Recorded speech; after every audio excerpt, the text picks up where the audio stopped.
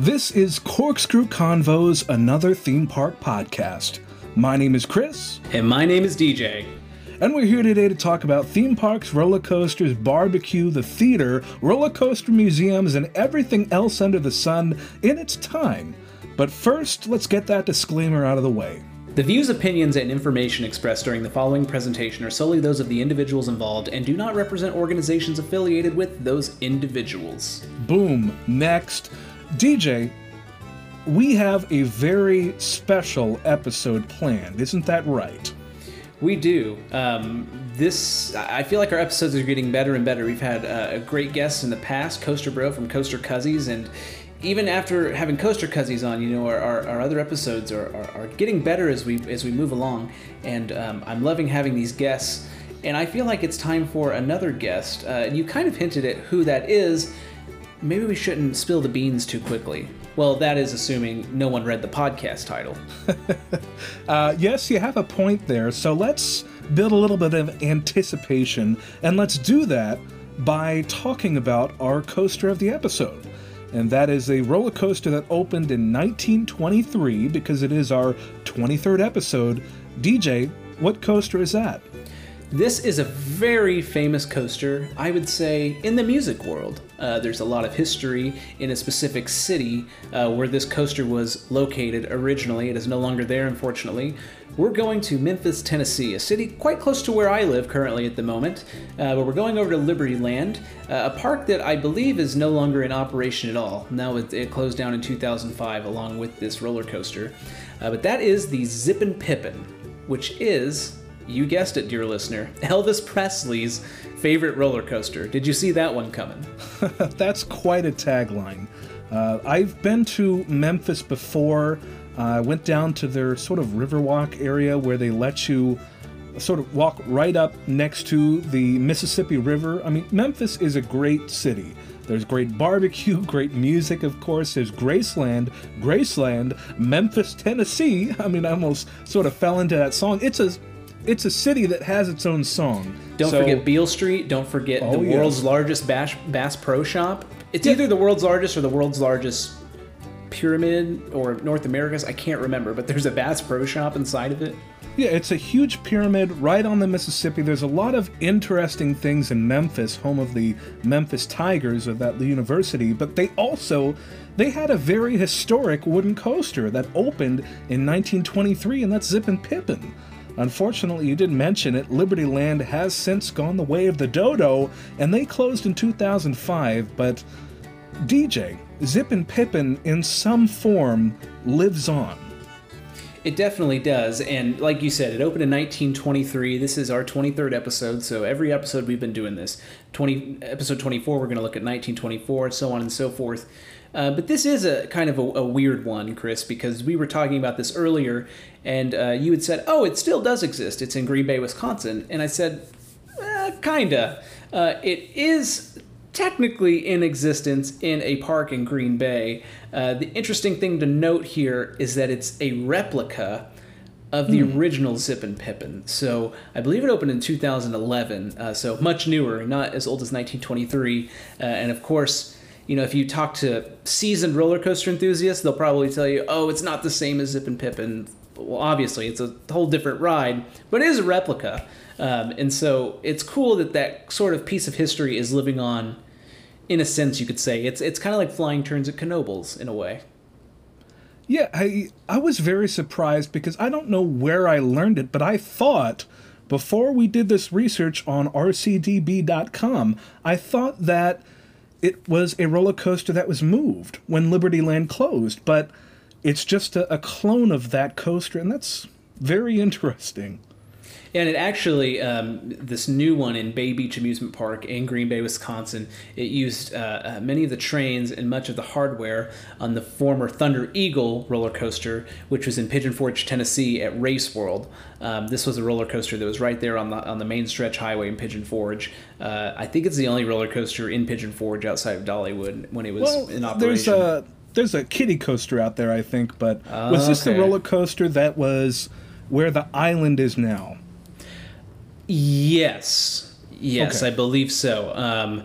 And I don't think it operated very long. But yes, you are correct. It's where the island is now. I don't think it was called the island before. I'd have to look, but I do know about this ride, and it's cool that a ride that is envisioned from something that's so old was also able to pull something from another ride, and it didn't just go to the wayside. So love to see when things like that happen.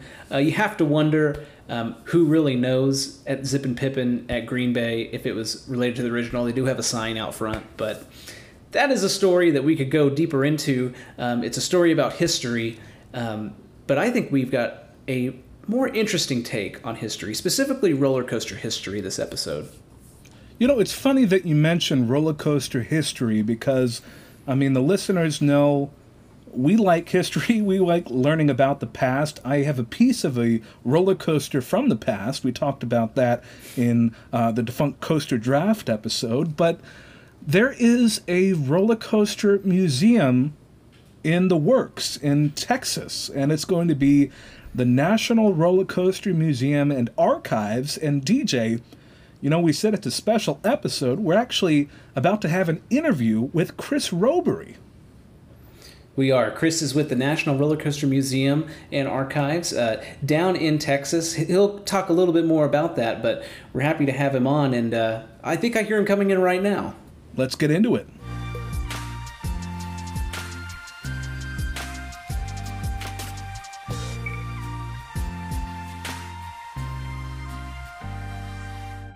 So as we were teasing in the beginning of this episode, we do have a very special guest with us. I would say this guest who is with us, not only with his own track record, but also the organization that he's representing, carries a lot of history. We've been very fortunate in how many episodes we're in that we've been able to add some history to every episode, doing these different roller coasters depending on what year we're talking about per episode. So episode 20, we featured something from 1920. And so now we are here, and we are with a very special guest, Mr. Christopher Robery. He is with the National Roller Coaster Museum. Yes, that is right. The National Roller Coaster Museum, dear listener. Wow. This is a real thing. It should be a real thing, and we want it to be a real thing for many years to come. Welcome, Chris. Welcome. Thank you, gentlemen. I appreciate you guys for having us on the show. Absolutely. I'm really looking forward to learning more about the museum. But first, I want to know a little bit more about you. So, Mr. Chris Robery, what's your story? How much time and hard drive space do we have? I've got a 2 terabyte drive right here. Awesome. We'll bring a couple expansion ports because here we go. So, my whole story is I grew up in the San Francisco Bay Area. Beautiful place to live. It was really nice. Always used to be afraid of roller coasters when I was a child. Just had an irrational fear of them. So my dad decided one day, we went to our grandma's company picnic. She worked for the city of Santa Clara. So every summer we go to Great America. And one year he had just had enough. And he said, you know what, you're going to ride this and you're going to enjoy it. And being the son of a sheriff with weapons around, you were always like, yes, sir, no problem. So he put me on the Schwarzkopf shuttle loop there, which was Tidal Wave at the time. And about halfway through that launch, I realized these rides are actually really freaking fun. So literally a second into it. Just about a second into it, my fear went away of, oh my gosh, there's no over-the-shoulder restraint. What's going to happen? This can't be right. And then I realized, no, these are actually quite a bit of fun. And the rest of the day, I was knocking out all the other really, at the time, for me, terrifying rides. So I got to ride my Intamin first generation freefall, the Edge. I rode my first quadruple looping coaster, the Demon, and got my first inverted coaster, which was Top Gun, which was the B&M invert that had just opened. We waited an hour for it, and it was so worth it. It was so cool. That's crazy that your first experience was upside down too. Usually that's kind of an outlier for people. I had been on the Grizzly, but I really don't consider that, like, that's the Woody out there, but that thing is so tame, and it really it wasn't a true real thrill ride. I think it was designed to be a family ride. The Tidal Wave, man, Schwarzkopf's, they hit you hard. Yes. But they hit you in that right way, right? So I actually did a poll on the NRCMA social, and Schwarzkopf's were number 2 for what was your first looping roller coaster, only coming behind Arrow. Wow. So that was, I was pretty happy to see that because I know that's where so many of our journeys started. Yeah, my first loop was actually Shockwave at King's Dominion. It was quite a first time going upside down because I was standing up, and maybe it wasn't the newest roller coaster, but I figured there's one loop in it. I'm going to go upside down eventually. Why not just make it this one? And Shockwave continues to have a special place in my heart, even though it's no longer with us.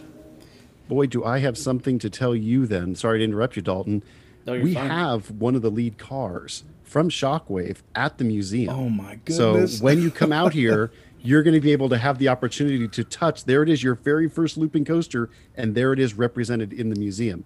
So Dalton, what was your first looper? Sorry, I think Chris is getting over the fact that the Roller Coaster Museum actually has this. I'll let it sit there for a second while I tell you. Mine was actually the Patriot at Worlds of Fun, a B&M looper, invert. It's really funny, though. I had ridden roller coasters since I think I was in the second grade. Kind of the same story, like my aunt had said. You're gonna do this. Like, you have to enjoy it. Like, you're a crazy wild kid. There's no way you can't enjoy this. And I'm like, okay. Might have cried a little bit until I got on it, but after the chain lift, it was great. But I didn't go upside down until middle school, so sixth grade, because I was so afraid that I would have like some nausea or something going on, embarrass myself. And I still, this day, I get motion sick really easily. It's gone away a little bit as I've gotten older, but now, I'll do whatever. But that was the main thing. And once I did Patriot, I was kind of like, okay, like I can do anything else at this point. So, yeah. Fun. Yeah, definitely. And it was really interesting. I actually had a broken ankle when I rode that, so I had a full cast on my leg, and they let me ride. I don't know if they should have on an invert coaster, but here we are. You're still walking. It's fine. Still walking. But back to the car story and really why we were kind of asking you everything else you've done. I mean, you've been involved in the amusement industry, right? After that, I mean, you've gone beyond just where you have been with riding coasters. I mean, that was a love, but you've been around the industry, and I know you've had other history with media and that sort of thing. And so getting on a podcast is pretty easy for you. Yes. So after my finally revelation that rides were fun, I still was a fan of them. It was, the very, mid to late 90s. So there really wasn't that internet culture around it just yet. Eventually, I kind of fell in love again with the industry, got a job in Santa Clara for a few seasons to do that sort of summer gig type of thing. And then eventually went on to start my own blog, Great American Thrills. Still around, just not really doing a whole lot with it right now for reasons that we'll talk about here in a second. And it slowly eventually led to myself partnering with Nicholas Laskwich with American Coaster Enthusiasts to create the TV show Lost Parks in Northern California. And we just put it up on YouTube, didn't think much of it, thought it'd be kind of a fun thing to do for the region. And it turned out people really connected with their history. We just found all these old, either abandoned amusement parks or where parks used to be, told the story about them, and then found any pieces of them that were still left. And we were 6 for 6. Every episode that we did, we found at least one little item that was still around from these parks, some of which had been gone for over a century. Wow. The best part was when we had parks that people actually remembered and we could interview them. That was always an honor because you get that firsthand experience and you could tell the passion that was behind them. Even for people that just visited once, they still had that, implanted in their head. Do you have any tears? Any tearing moments? Yeah, there were quite a few teary moments. There is an unaired episode actually where we have I'll call her a very young lady who unfortunately passed away recently, Zoe Del Nutter. She experienced the 1939 Golden Gate International Exposition, and just to be able to interview her and have that memory that will live on forever because of that, that's really special. And that's something you really don't get to do that often. At the same time that we're doing the Lost Park show, I'm working in radio, so hence the ability to talk endlessly for no apparent reason whatsoever. And it was news radio, so it was all talking. Yes. You were lucky if you got a commercial. And eventually, we've been doing the Lost Park show for about 3 years, and Nicholas Robert and I had decided, you know what, why don't we do a special? Let's do a special on aero development. They were in Mountain View, which was near where we lived, and we thought this would be cool, 30-minute special. Well, then we started doing the research. And all of a sudden, we kind of came to that conclusion that this thing was way more than just a 30-minute special. It wouldn't do it justice. So we decided, let's do something crazy. Let's do a full documentary. And we went to Ace, and Ace said, absolutely, let's go ahead and do this. And it's American Coaster Enthusiasts for our listeners that don't know. Yes. And so the American Coaster Enthusiasts said, sure, let's go ahead, let's do this. And 14 months later, from just initial idea to final product, we had a full documentary that just recently crossed over 1 million views. Wow. And we're just so proud of that. And just to see that it's had the impact that it's had since then, I think there's been sort of a renaissance of people who appreciate the older rides a little bit more. Not necessarily because they're smooth, but because of the history behind them. The fact that they were bent by hand using slide rules. Nowadays, you can go into Planet Coaster and design something that is RMC-esque. But back then, to design a 6-foot section of track, it could have taken 2 days of processing in the computer. And these were high-end computers at the time to be able to figure out how to do that. And you're still doing all the stuff manually in the, pipe shop. And I find myself when I do that myself, like Planet Coaster or No Limits, whatever it is, I'm always like, okay, how would this manufacturer do it? But imagine being Arrow back then. No one did it. I mean, you're kind of just like, you're writing the book. Yeah, you don't have any reference really.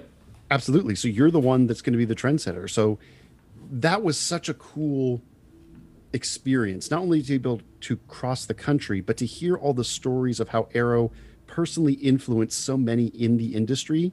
Ron Toomer always wrote back. If you sent a letter to Ron, he would eventually get back to you, and he would be very personalized about it. That's so cool. And I think that's something that we kind of miss in our sort of celebrity-esque type world now, that you just assume that, you'll never get a response back because they're too busy. Ron made sure of that. And I can't tell you how many people he brought into this industry just by writing him a letter back when he was a kid. It's crazy. And we're having a bit of a history moment here on this episode. Give us real quick, who is Ron Toomer for people that don't know? It's what happens when you get an Arrow fan to talk. He just keeps talking, right? It's totally good. So many of our listeners, they just listen to this because it's fun, and there's others that are really into it. We have a wide gamut, So Ron Toomer is the first actual engineer who worked for Arrow Development. Originally, there were 4 people that started the company. None of them had any true engineering experience from college. But Ron had a degree in engineering. So he designed some of the most iconic rides ever. His first job was taking water flow measurements in Pirates of the Caribbean before it opened. And his first coaster that he ever designed was the Runaway Mine Train at Six Flags Over Texas. That was his first one, and it's pretty darn good. It's held up quite well. So he designed all the rides, pretty much all the way up to the very end of the company in 2001. So when you ride an Arrow, you're riding a Ron Toomer designed attraction. He was the Alan Schilke of his day. If you know Alan Schilke from Rocky Mountain Construction, Ron was the Alan Schilke of the 60s, 70s, and 80s, and 90s. Alan Schilke of Arrow. And exactly, Alan eventually came to work for Arrow and designed 2 of their rides before they went bankrupt. So you see just that lineage and how it continues. It's wonderful. Right. So eventually, after that film, it got a lot of industry attention. And the good folks at Six Flags Over Texas said, hey, would you like to come work in communications? And I thought, you know what? I've never lived in Texas before. It's probably like California. It's a little bit warmer, right? Should be fine. So packed up all my bags, moved from the Bay Area, and moved here to Arlington, Texas, where I'm still at today. Currently not necessarily working for Six Flags Over Texas, but working with Ride Entertainment. So we present a lot of the European ride manufacturers, and then working for a local municipality down here as well. Yeah, Ride Entertainment, a great company. They're behind really kind of a broker role, if I'm correct in saying that, for Gertschlauer, a lot of the Star Flyers that you see around the large tower swings, a couple others that I'm missing out, I'm sure. They also do the Sky Coaster, right? That's right. So those are the really big ones, but there's quite a few other smaller companies there, and not necessarily just a ride broker. The company also does maintenance. So if you want to do some work on a ride, you call up Ride Entertainment, and we have an entire maintenance division that's just dedicated to making sure your ride's running at peak condition. And also some operational things as well, right? Is there something, you manage something in New York, it's like a carousel, or in that area? Am I right on that? There's several attractions that we operate in the New York City area specifically, but the one that's I guess best known as the Sea Glass Carousel, which is this beautiful, very unique style carousel in Battery Park. Wow. That's awesome. So you've really gone from really everything. You've gone from someone who started out as a fan, really a historian, if I may say. Not trying to stroke your ego, but what you're describing, you are a historian to write all of that stuff. So that kudos to you. Also working in the industry and then working for someone who supplies to the industry. I don't know what else you can do at this point other than maybe help out a roller coaster museum. Yeah, that would be the next logical step. That's it. Just about. Well, actually, throw in also that I worked with Irvine Andre Engineering, which do all the control systems. I didn't know that. For the rides as well. So I was their communications coordinators for a bit there too. Great group of folks out there. So if you wanted to know, like, how do rides think, because there's all sorts of logic and safety controls, someone's got to build that system. Well, that's Irvine Andre Engineering. So you set a little IOE sticker on your ride, you know you're in for a great experience, because they're fans too. So they understand how to do things that make the experience better. Great example was they took the code for Dueling Dragons, which no longer exists at Universal. It was a dueling inverted roller coaster. Okay, the fact that you can take the code from a roller coaster. Hold on. Yes. That's okay. All right, we're past So, that. Okay. Brian Andre, who started the company with his wife Anne, Brian originally worked on Dueling Dragons, so he was able to modify the code that he had written for Dueling Dragons and place it onto Racer 75 at King's Dominion. So when you notice that all of a sudden that those cars were doing sort of like a jockeying thing, kind of like Dueling Dragons used to do, that's because that's how that ride is now living on, thanks to Brian's dedication and his just attention to detail. That's incredible. My goodness. You're just a nugget of information. Every time I talk with you, Chris, it's like, all right, here's this random thing you never thought about. You just spin it. You just keep going with it. Oh, of course. That's just how I roll. I'm a veritable sponge of useless information until it becomes useful. It's extremely useful for our coaster podcast. Oh, yes. So Well, we thank thank goodness you. we're where we are right now, because otherwise it's at the complete sacrifice of a social life, let me tell you. So you're in northern Texas, which, by the way, if you can you even call it northern Texas, because Texas is a huge state. Living where you live compared to San Antonio, totally different experience. And then there's East and West Texas, and there's Houston and everything else. How close is that? Close to the National Roller Coaster Museum? Is that in Texas? Where is this museum at?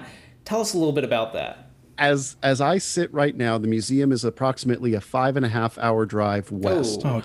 And by the way, you're still not out of the state of Texas driving straight west. The joke that they say here is that if you fly from Dallas-Fort Worth to California, say Los Angeles, and you are halfway there, you could still be flying in Texas because of that little spit of land that continues all the way to El Paso. Wow. So it's a big state. Yeah. The good news is it's a stunningly beautiful drive, because you go from almost the woodsy part of North Texas into sort of that prairie land, into the hills, and eventually up into the high desert. There's all sorts of different, ecological locations that you're going through, that it's really cool to watch, especially during the day. At night, not so much, but in the day, it is stunning, and the sunrises are to die for in West Texas because it's so flat. But the museum itself is actually located in Plainview, which is kind of right in between Lubbock and Amarillo. Okay. Yep. In West Texas. And it's right next door to Larson International. So if you know of like the Super Loop rides or the Tilt-A-Whirls or some of the Freefall Towers, those all come out of Larson International, and they just happen to be right next door. They're the best neighbors you could ever have for a museum. Super Loopers, those are literally just a big loop that you see at carnivals. Some parks have them. Six Flags is the one that always comes to mind. Most of our listeners have probably seen one, I would wager. Yeah. So either a carnival And a version. Tilt-A-Whirl, for sure. Yeah, and who hasn't been on a Tilt-A-Whirl before? Right. So Larson owns the entire Selner, which is the company that used to make those in the 1920s, catalog. So that's how they're able to make Tilt-A-Whirls. And they're still making them to this day. The one in Belmont Park is actually a bunch of ice cream cones instead of like the tradition. It's really Yeah, cute. instead of the apples, I guess, is kind of what they look like. Wow. Okay. So it's out there by Larson. And, I mean, is it off of a major highway? Because that's what I've always wondered. I've known about the museum. I personally knew kind of where it was at. Is there signage on the road? What is that experience like?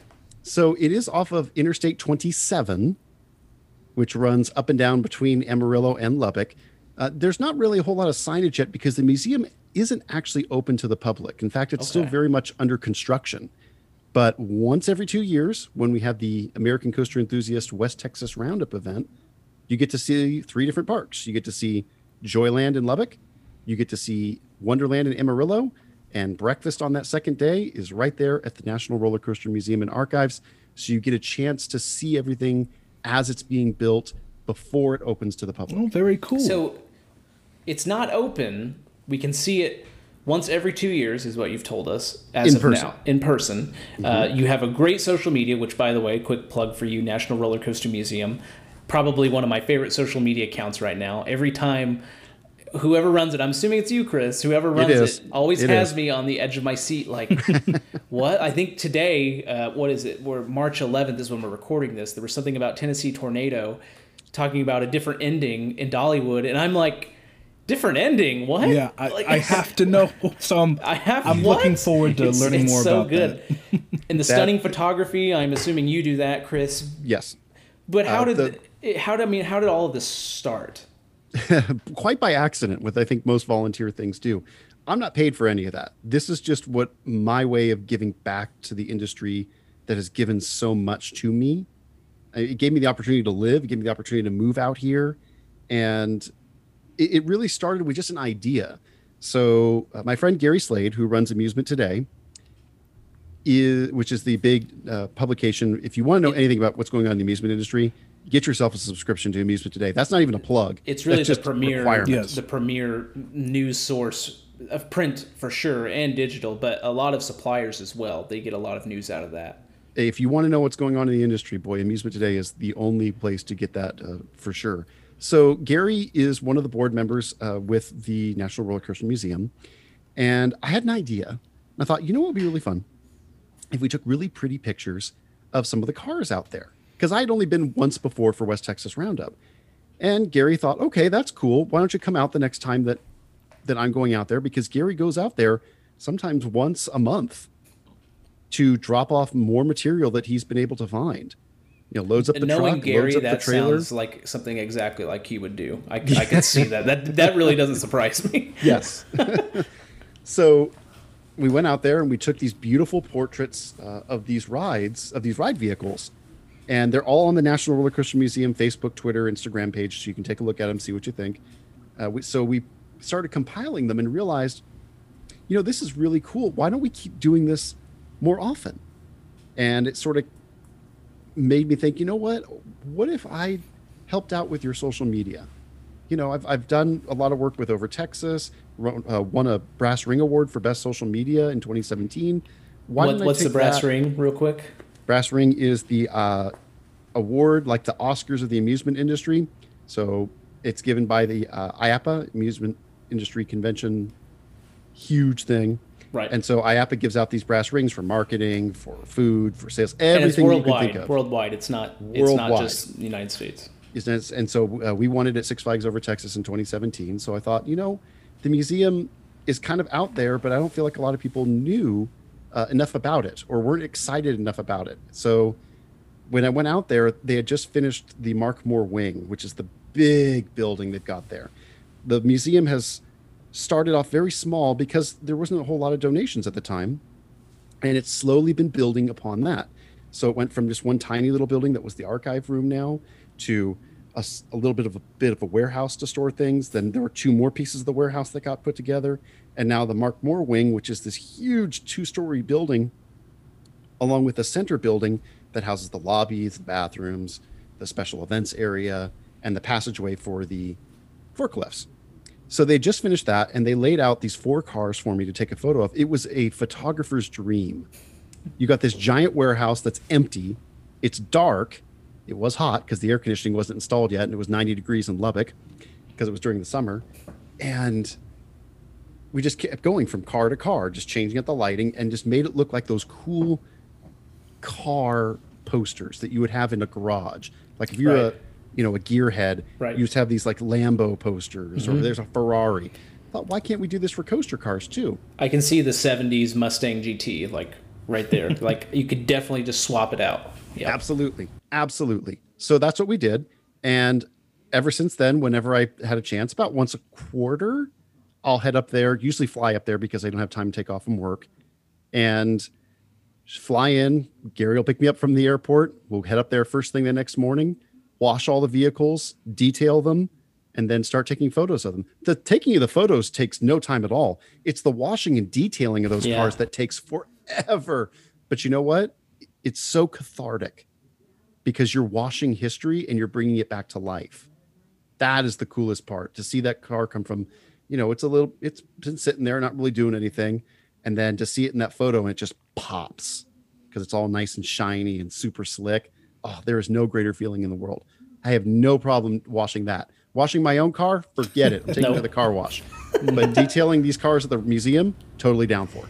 Yeah, the tender love and care you're putting towards it, because like you said, it's history. It could be back to who you were talking about, someone who experienced this a long time ago. They have memories with these rides, and so maybe you carry even a little bit of responsibility maybe when you do this, that you don't maybe scratch the cars, or that you're very careful. I don't know what the detailing process of a roller coaster car looks like, It's but I very know I'm similar kind of to- finicky on my own car. Right. It's very similar to what you would do in a regular car because most of them are at least clear coated. So that's good. Some are not, though, because some are just fiberglass. So there's other ones you have to be very, decently careful with. And I also don't want to have to, if I do scratch a car, then I might be walking back 5.5 hours or 3 weeks to get back home. So I really don't want to do that. So that's kind of the other inspiration for it is you don't want to make sure that thing's going to be sticking around and you're not going to be damaging it in any way. Right. The cool part is that most of those vehicles still work. So Oh, yeah. if you know where to hit something or to push something, the restraint systems still work on most of them that have them. Oh, That's cool. And the bogies turn, I'm sure. The chain lift mechanism underneath, I'm sure that flaps back and forth. The anti-rollback is what I'm thinking of. Wow, that's interesting. Okay.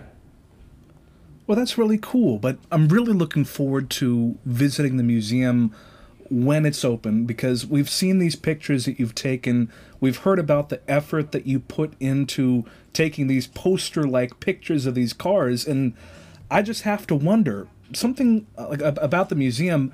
How does the procurement process work? Like, does the park call the museum, or does the museum call the park, or something like that? So I'm glad that you brought up the procurement process because you're hearing me talk about the museum, but there's a whole board of directors behind that and a slew of those. They're all volunteer. So there are folks that are working in the industry who are dedicated to bringing this museum to life as well. And the way it works can vary.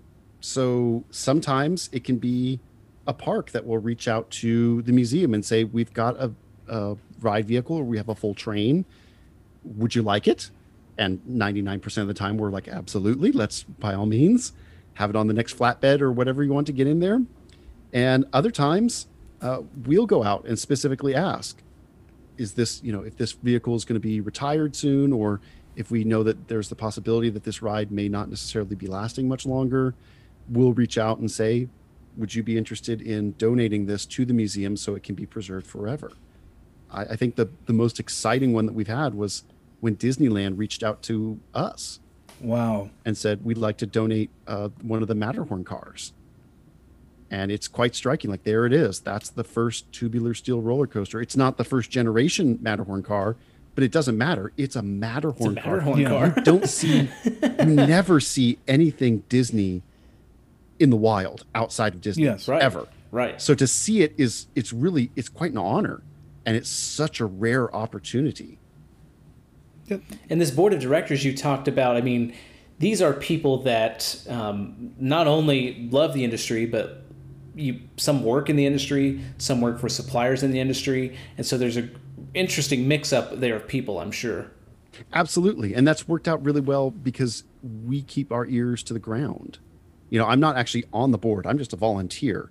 but the board is always listening to try and find that opportunity to either preserve something somewhere or help out or get a donation that could potentially help keep the museum going, or work towards a specific project, something like that. So one of the coolest things that we recently got was help from Great Coasters International, Skyline Attractions, Larson International, and Idlewild Park to come together to build this beautiful display for the old roller coaster trains. And it's a very dynamic setup. It looks like they're going down a drop right off the balcony. Oh, I've seen that picture. That is incredible. Absolutely. Yeah, this this was like brand new roller coaster track created. Like, it's the I've seen the smoothest blueprints. Yeah. You could take that section of track and plop it into any ride today that's got a 33-inch gauge, which is pretty much any roller coaster train, Woody that is, and guess what? It's going to work fine. In fact, it'll probably be smoother than any other track out there. I'm learning so much. 33 inches. Okay, write that down. Those of you at home, 33 inches, the standard roller coaster gauge. At least for the old school PTCs. Okay. That should be the case, because that's what the roller coaster trains are. But again, GCI came in and built that track to spec. It is exactly the same thing that you would expect to see in a park. You didn't have to do that, but it's authentic and it looks so good, especially when you have the old Texas Cyclone section that the museum was able to preserve in 2005, and that had to sit off-site in Plainview until we were ready to put it in the museum. And when we were ready, our good friends at Amuse Rides came down all the way from Idaho to put that thing in, to squeeze it in quite literally with inches to spare on both sides of that hallway. And this is like a 25-foot section of track. This thing isn't any slouch. And then be able to lift it up onto a steel plinth so it stands up above the rest of the museum. It's really stunning. And again, just shows how uniting the effort is to bring this museum to life. People that operate this equipment, I'm always fascinated, because what you and I would say, oh, mere inches. It always seems like, no problem. Yeah, we'll make it work. People like that always make it work. That's a type of thinking I can never. I don't know if you learn that by just doing so many different things, but even working around my house is difficult. So the fact that not only these people dedicate their time to do it, but that they found these people that can bring this stuff in, I always think is fascinating. It is certainly a special breed. There's no doubt. Mm-hmm. Mm-hmm. Now, do you have a favorite artifact in the collection? Because I actually, for those of you at home, dear listener, I know Chris fairly well, and I know the other Chris fairly well. But the other Chris doesn't know the other Chris fairly well. So what I'm getting at is, I've asked you a few questions. Yep. I don't know, though, what your favorite artifact in the collection is, because I don't think I've ever asked you that. That's such a tough question, because it's really like a Sophie's choice. Everywhere you turn, there's always something else that just grabs your attention, or you just say, wow, that's so cool. That's so special. That's so unique. I'm torn, because I never actually got to ride either of the two that come to mind. The Matterhorn bobsleds are cool, and I really wish I have a photo of myself on them back in like 1998. And I was hoping it was the same number car, but sadly it wasn't. Because if it was, that would have been like a whole nother level. I had a hunch that might be it, just from how involved you were talking about that. But I'm going to have to say, just for the look, and because it was the first one that I shot with this new sort of chiaroscuro style shot, was that Wildcat car, that blue Wildcat car from Schwarzkopf that came from Cedar Point. Oh, it has that cool car look to it. Mm-hmm. It really looks like an actual vehicle, like an automobile. It does, except for, when you look back and you say, oh, look, those are lap bars. That's a little different. But that one is pretty sentimental now for me. And I think also another one that I never got to ride, but it just came to life when I polished it up and put the lights on it. And that was Big Bad Wolf. Oh. We have the lead car from Big Bad Wolf. And in fact, we actually have a whole train from Big Bad Wolf, but we've only got on display the lead car because the thing's so huge. Yeah. There was something about that shot that it's so pretty. And I can't put my finger on it. I just think that it was just a perfect moment. The lighting was just perfect, and it cleaned up so nicely. and then to find out that the restraint still worked 10 years later. Oh, wow. You push down the foot pedal, and all of a sudden The noise, Be careful that you don't lock yourself in. That ratchet noise. Yes. Yeah, that's a good point. That's true. And that's the cool part, is that if you've ever worked on an aero ride or you've been on one, you know that sound. Yeah. Right. When that restraint comes down, you just know that specific sound. And there it was. After 10 years of not even moving. And I had to, lift the thing up to clean it, and no problem. Wow. That's how good that engineering is. Well, this actually serves as the perfect segue as we ask our host, Chris, what his favorite artifact in the collection is. I have a pretty good idea of what he's going to say. Well, it's funny that he mentioned the other Chris. It's funny that he mentioned the Big Bad Wolf, because when I visited the temporary exhibit of the museum when it was at Dollywood in 2013, I spent a lot of time just looking at all of the Big Bad Wolf artifacts that they had, because they had the big marquee sign with the wolf itself. They had a console from the Big Bad Wolf. They had the car there, and a signed 25th anniversary sign. I think it was signed by Ron Toomer. Was that correct? Mm-hmm. And if you've listened to past episodes, dear listener, you might know that I never got a chance to ride Big Bad Wolf, because I said, I'll do it next year. Meanwhile, it was 2009, and, well, I never got to ride it. Big oof. And so it was a significant opportunity for me to just see that. I think they also had a cross-section of a rail there, too, at the exhibit, to just see these things again and think about where I was in 2009 and then where I was in 2013. And even looking back at it now in 2021, I wish I could have ridden Big Bad Wolf, but it was nice to see that it is living on at the museum. It was very nice to see. It's one of those crazy things that when you ever get a chance to visit, that no matter where you turn, it's a nostalgia trip for somebody. And for, folks like us who get a chance to visit parks or have visited parks in the past, a lot of them, there's the possibility that you could, anywhere you look is going to be a ride you went on. That's the seat that you sat in. Yeah. It's a very real possibility. It's a very visceral reaction too, when you get that opportunity to touch that, because it's a piece of history for you. It's not just a piece of history though for yourself, but it's a piece of history for the entire industry that you happen to have this direct connection with. Even if you just sat in it for 3 minutes, you still have that connection. That is, to me, is so special about the museum, because there's not many other history places that have that effect on people. Right. Right. Most museums you go to, the history is usually so old that it's just a lot of imagination, or you've read about it. There might be a obscure case where, somebody did experience, usually it's moments in history that are talked about. So, they happen to be there, 1 in a million people, right? Or it's so far gone, it's thousands of years ago, we would never know. But we're dealing with something that a lot of people did have an impact on. And so that's an interesting point you bring up. And I was kind of thinking about what my favorite artifact was. And I don't really know, and I thought about this for a little bit. I wanted to say Orient Express. You guys have that car down there. But I was never on Orient Express. And the first time I visited Worlds of Fun, it was already gone. Like, we talked about it in school. My friends rode it. And then when I went there, I'm like, where's this ride? Oh, it's gone. Cool. So I never got to experience it. So I can't really say that. I think there's a lot of, like, Kansas City pride in the Orient Express, which is really interesting. So I can't say that. So I had to kind of go back and say, okay, what have I been on? I think you all have a Thunderhead car from Dollywood. Yes.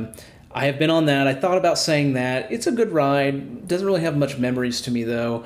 They had the Wildcat car you talked about. I think the one I've chosen is the Mantis car from Cedar Point. This was the stand-up at Cedar Point. It's no longer there. Well, it's halfway there. It's now Rougarou, which is a floorless conversion they've done to this ride to make it last a lot longer, more comfortable.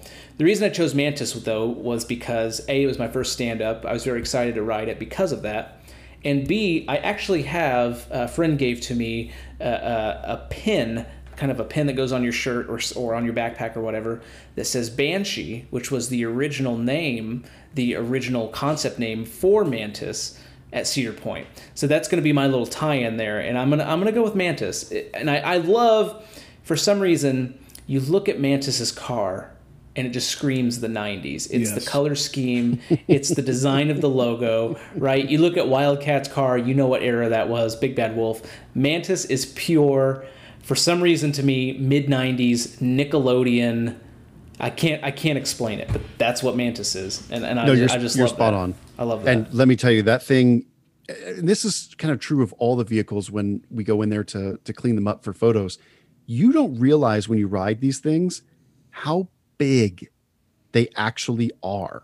That's a good point. Something you don't ever take into consideration because you're just sort of sitting in that seat for a second and you don't realize that that's really only half the ride in some cases because there's so much of a substructure behind it. But my goodness, Mantis was a beast to clean up. Woo! Not because it was particularly dirty, but just because it's so much bigger than you expect it to be. And we went through a lot of wax to make that thing look as good as we did, but it was absolutely worth it. It was also tough because B&M gave us a piece of track for that. Oh my. So when you look at it, that's a big piece of track. It is, well, it's a display piece of track. So it's only as long as the train itself, but they did it at such an angle to show just how much the ride could twist. And so when it's on display, it's tilted at a pretty severe angle if you're trying to walk on it. So you can imagine me trying to wash it with a bunch of slippery soap at a really tough angle. It was an adventure. We'll post the video later to our social media. You'll send that over to us. And nobody needs to see video of that.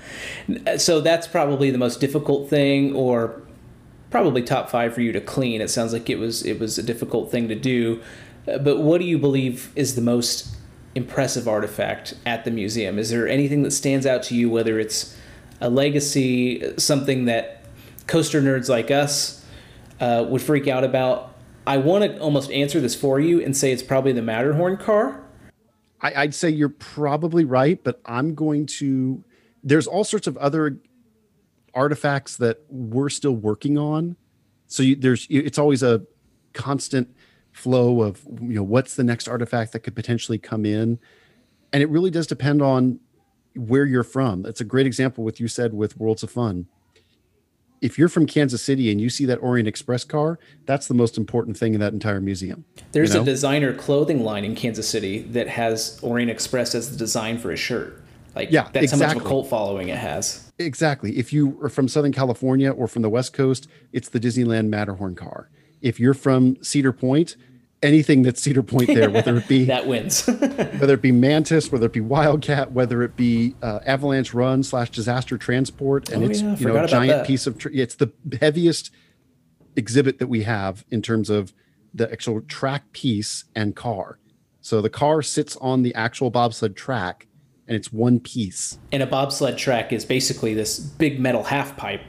Right? Exactly. And this is the big one because it was the 2 across seating as opposed to the smaller bobsled track, which was that inline seating, which is just one row straight back there.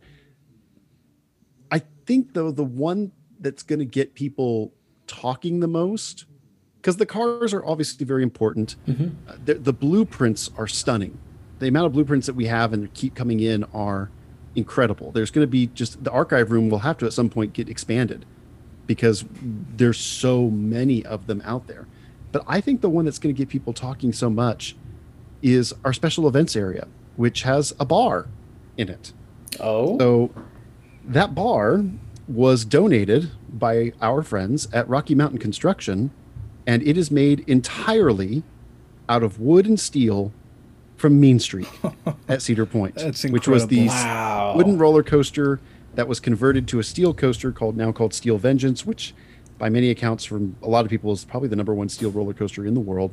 But the good folks up there in North Idaho looked at all that extra wood and said, you know what? That'd make a pretty good bar. So that's the most RNC thing I've ever heard. Yes. So they showcased the bar at the Golden Tickets in 2019, the Golden Ticket Awards, which are the Amusement Today Oscars, where they give out to different parks and different organizations for excellence in operations and other things.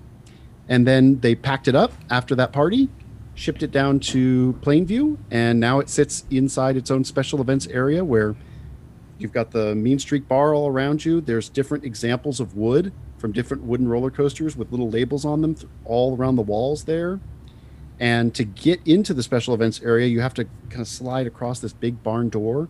And it's made from leftover wood from the Texas Cyclone, which used to run at Astroworld. Wow, that's so cool. So it's all these little different things inside the museum that kind of add up.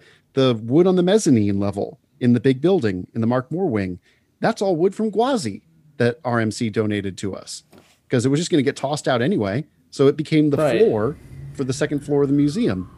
Are there plaques denoting all of these little things, or is that inside? There absolutely will be. Plenty of those plaques. And the one, Chris, you're going to like this. The stairway to get up to the mezzanine has that wood from Mean Streak as the floorboards, but the support, the main column that holds that stairway up, is track from the Big Bad Wolf. I was just about to ask about that. That was the idea of Hunter Larson, who works with Larson International. Shocker. He and his dad run the company, and Hunter is an incredible engineer, and he had the idea of, well, why don't we just use this track to, hold the staircase up? And the board said, absolutely.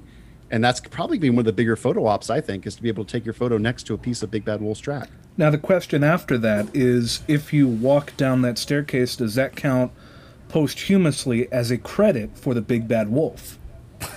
I'm going to say no, only because you didn't go anywhere. And if you're sliding down that thing, then there's a problem. So, no, I don't think that you can get any credits. But, boy, you could probably get about 50 or 60 of them just by saying if you sat in the cars. Wow. Sorry to our enthusiasts. If you're going to the National Roller Coaster Museum, that is not how you get the Big Bad Wolf credit. No, that's one that you will never be able to get again, unfortunately. So if you already had it, great. If you don't, I'm sorry, you're out of luck, but happily come out and check out the ride vehicles out there and learn about the history of the suspended coaster.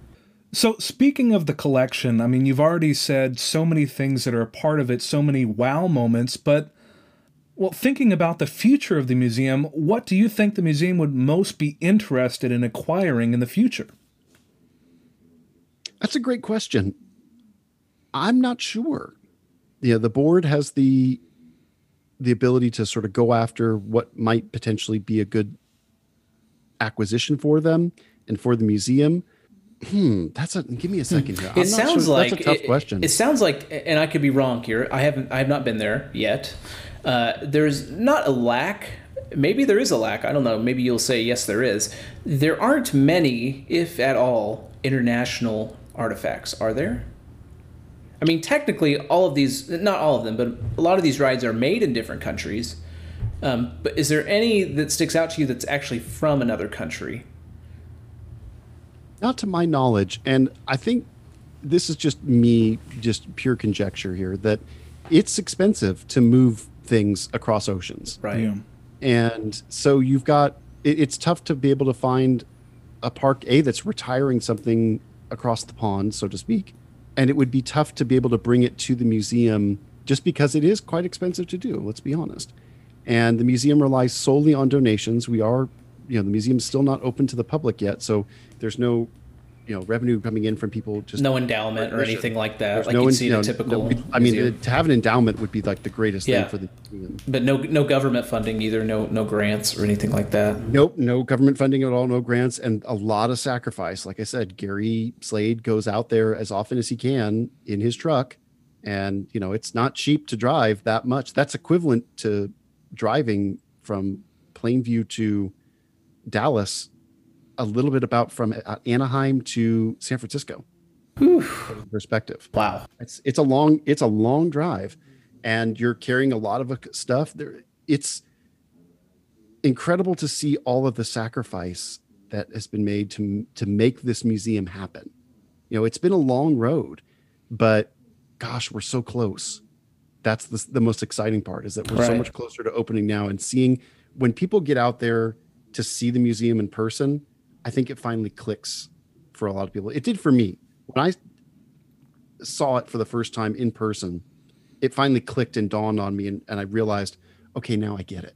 It's a lot easier when you can see it for yourself as opposed to seeing pictures of it or reading about it. It really sort of hammers home what the true mission of it is.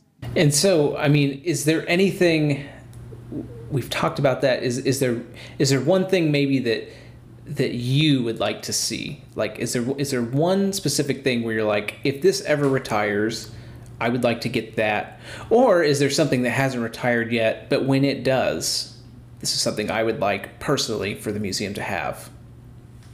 I would love for the museum to be able to get an invert car, a lead invert car, Oh, okay. something that they do not have yet.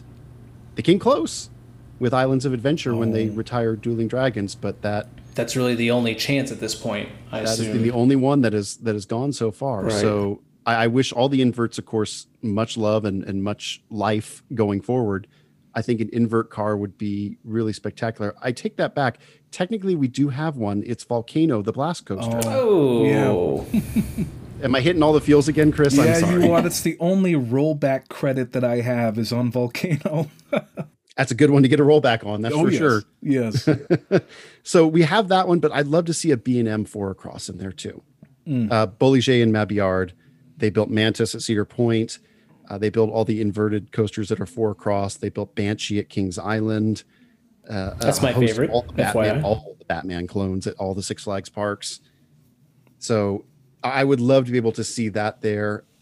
I'm excited to see when we start placing things in the museum to see the evolution of like the stand-up car, because we have the museum has the car for Iron Wolf, which became Apocalypse at Six Flags America. And so we have that car, and then we can have Mantis sitting right next to it, so you can see how the cars evolved. And I believe the plan is to retro restore the Iron Wolf car to its original condition. So it's the old school restraints and the old school seats, so that you can see how they improved upon that design. Oh, that'll be really interesting to see. I was about to ask if the Iron Wolf car that you have is still dressed as Apocalypse. It is. Okay. It is still dressed as Apocalypse. Well, a quick question about the collection. Something just popped into my head. Are there any artifacts from Son of Beast? Not that I can think of, no. Oh, I know where he's going with this. Well, because I have a piece of track from Son of Beast. Oh my goodness, there it is. Look at that. Yeah, I keep it close by whenever I record or something. I mean, it's part of my museum. Where can he insert it? I always talk about it because when Kings Island was selling them, I think in the fall of 2012, I said, oh my goodness, that's another coaster I never got to ride, but if I can own a piece of that, that would be something. And I bought it, and it is section 206 of 250. They only made 250 of these plaques, and it comes with a certificate of authenticity, and I am just really glad to have it. It looks great. I think one of the coolest parts about this industry, and I think this is why the museum ultimately will be really popular, is that we all actually experienced it, and we have the opportunity to own pieces of it. There's not many places where you can go that they'll, sell you used stuff for rides that don't exist anymore. But this industry can do that because there is such a cool fan culture that's built around it. That yes, I would love to win a Schwarzkopf wheel and hub. Yeah. Meanwhile, a park would just say, why don't we just recycle this? Don't trust us. There's a reason. You got to check out these fans. They're on a whole nother level. Yeah. That's true. I'm kind of curious. Host Chris, is there an artifact that you would like to see the museum acquire? Well, other than maybe when we get, unfortunately, closure announcements of coasters here and there, there's one thing that comes to mind that I think, I don't know how feasible it is to get it to Texas, but there is still a piece of track from Great American Scream Machine that's now part of the safari at Six Flags Great Adventure, and it's the top of one of the loops. And I just think, wow, that would be a great addition to the museum, maybe as a fancy entrance or something like that. But I have no idea what the logistics behind that are, or even procuring that, but that's something that came to mind when I thought of this question. That would make an awesome entrance. And I don't know what the museum has planned in terms of finding artifacts like track pieces and whatnot, but if we can save a huge section of Texas Cyclone, the sky could probably be the limit when it comes to track and whatnot. It's just a matter of being able, like you said, to find a way to get it to Texas. And then what do you do after that? Yeah, that's a really good point. Well, what about you, Dalton? What do you have your eye on? Well, I've thought about this too. I think I'm going to go with the home park, a park very close to me. I'm going to go with Silver Dollar City. I think the museum needs to somehow, if they could, acquire a piece of scenery that's used at Silver Dollar City. It is one of the original Buzzsaw Falls on Powder Keg. It's actually above the queue line. It looks like it's been thrown in there, like it's exploded. But if you ever ride that ride, that is the original car from this premier liquid coaster. Only one of two ever built, I believe. There's only one left, and I believe it's over east somewhere. It's across the pond. We'll use that again. But that would be great because not only was riding that extremely special, this was a log flume roller coaster hybrid, essentially one of the very first ones, kind of a proof of concept.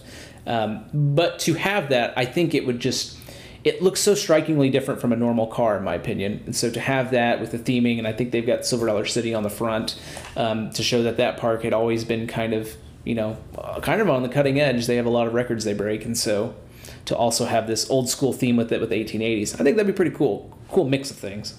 Definitely, that would be that would be great. But it's scenery now, so I don't know how apt they would be to give you a piece of scenery because it is used as active theming in the park. So that's probably my answer, I would say. I like that one. Yeah.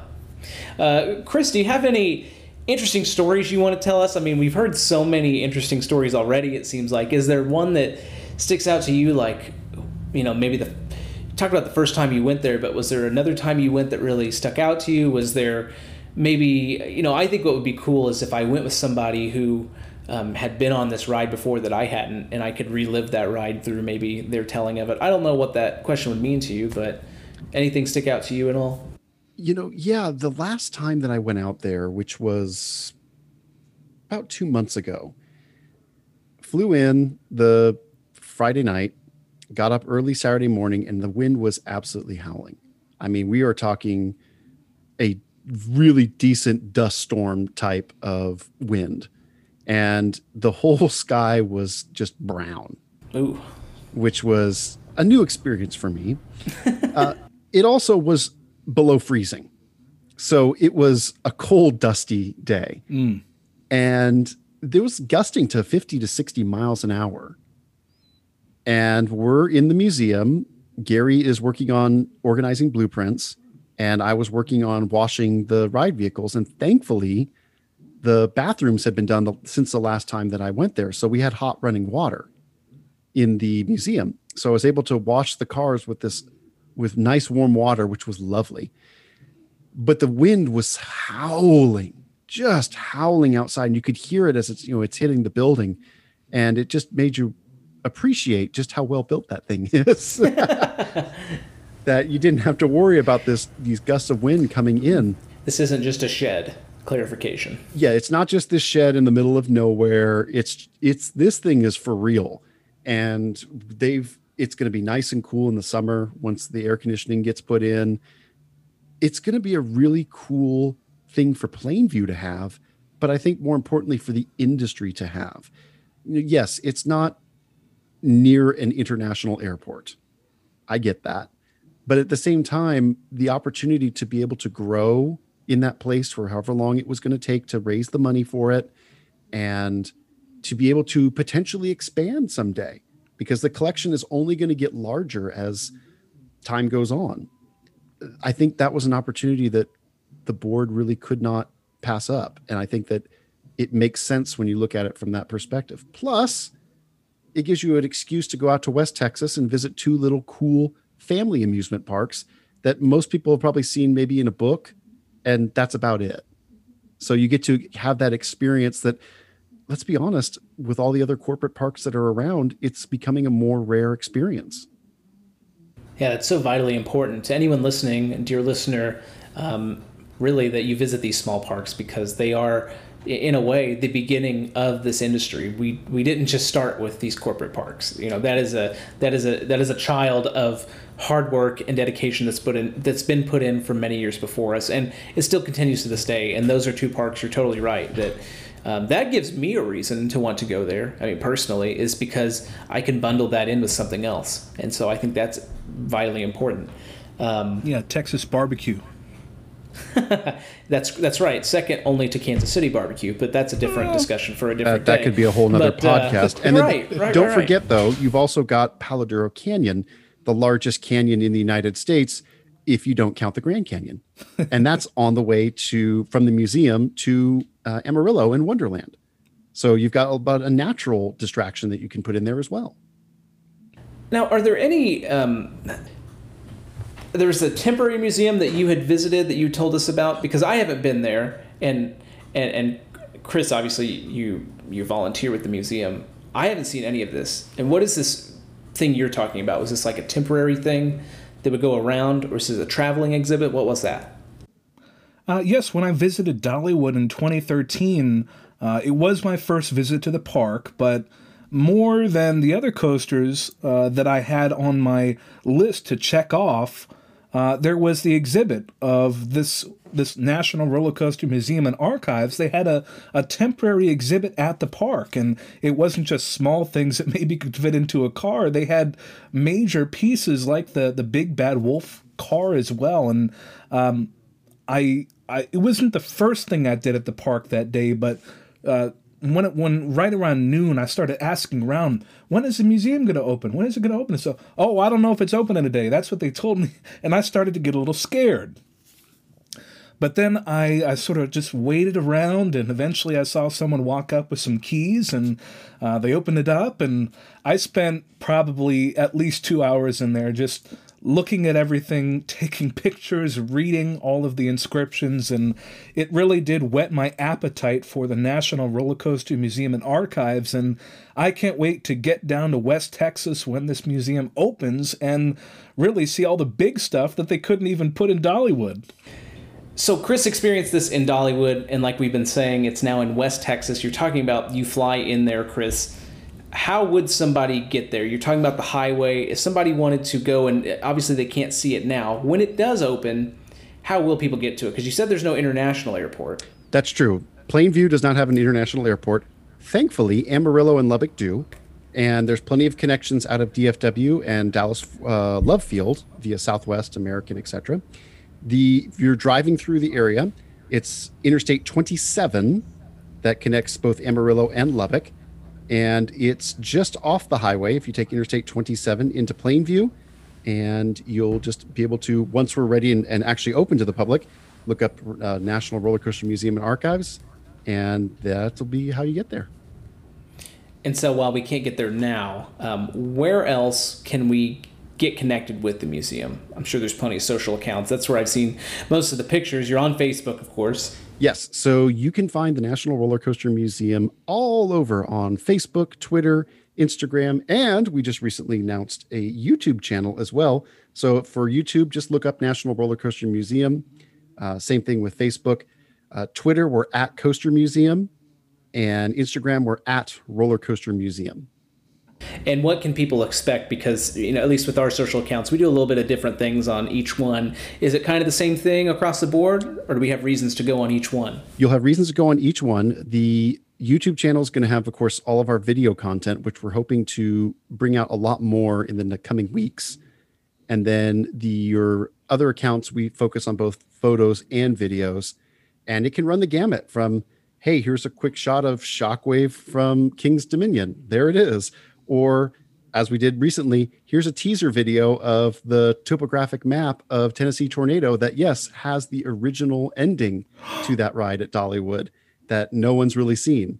I had to actually thank Pete Owens, who is the PR manager up at Dollywood, for alerting me to that, because I didn't realize the museum had it. And he was on the Ride With Us podcast for the American Coaster Enthusiast, and he dropped the line and said, "Oh yeah, by the way, the museum's got the old topographic map that's got the original ending." And I told him, "So you hear that sound? That's like a bunch of enthusiasts typing, trying to figure out what the original layout was supposed to look like." So at some point we will reveal that, but we're just not sure when yet. Yeah. That ride does slam into the brakes. It certainly does.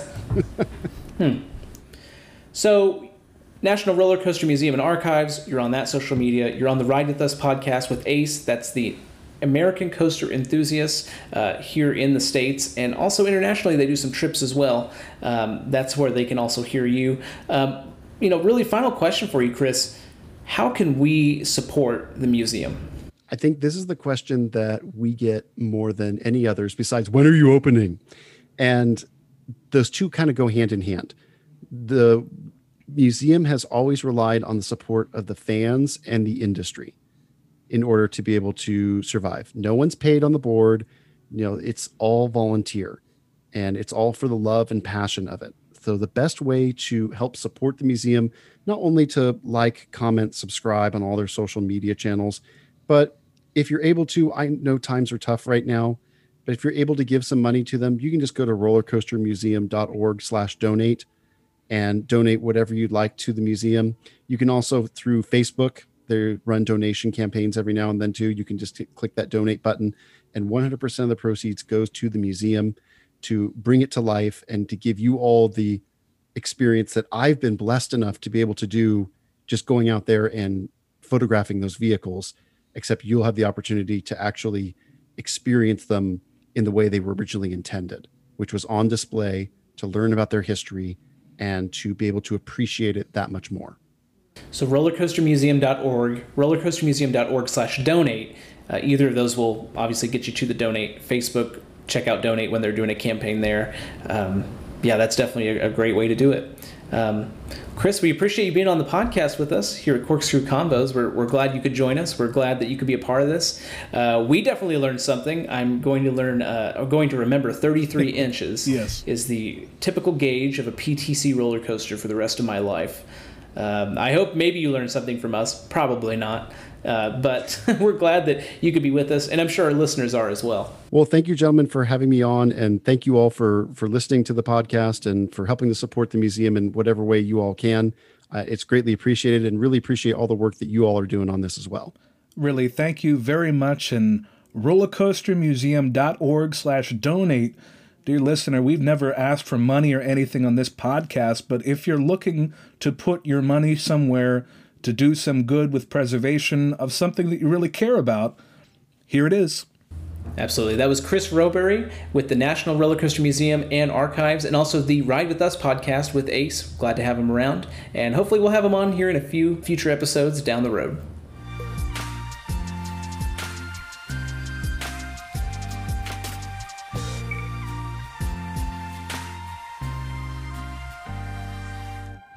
Wow, that was great. That was really fun, DJ. It definitely was, and it is time to hit the brakes. But we're not done yet. That's right. We just had our second guest on the show, but if you want to leave your mark on the show, if you want to have a corkscrew conversation with us, there are many ways that you can do that. That's right. We're all over social media. We're on Facebook, Twitter, Instagram, as well as even email, if you want to consider that social media these days. Sometimes receiving a nice cold email from somebody just feels a little bit different these days. It's starting to become like the novelty of receiving a letter in the mail. But if you want to talk to us on Facebook, that's Corkscrew Convos. Same at Twitter, Instagram, corkscrew.convos. And we do different things on every platform. Yes, there is a reason to follow the show on each of these platforms, because we maybe get memes on Twitter. I do consider myself an up-and-coming meme smith. Meme connoisseur. Purveyor of memes. Milady, yes. We like to post pretty pictures on Instagram that we've taken. We are running out of those, so I hope we can get to another park soon to take more pictures. And then maybe interesting articles, maybe even discussions on Facebook.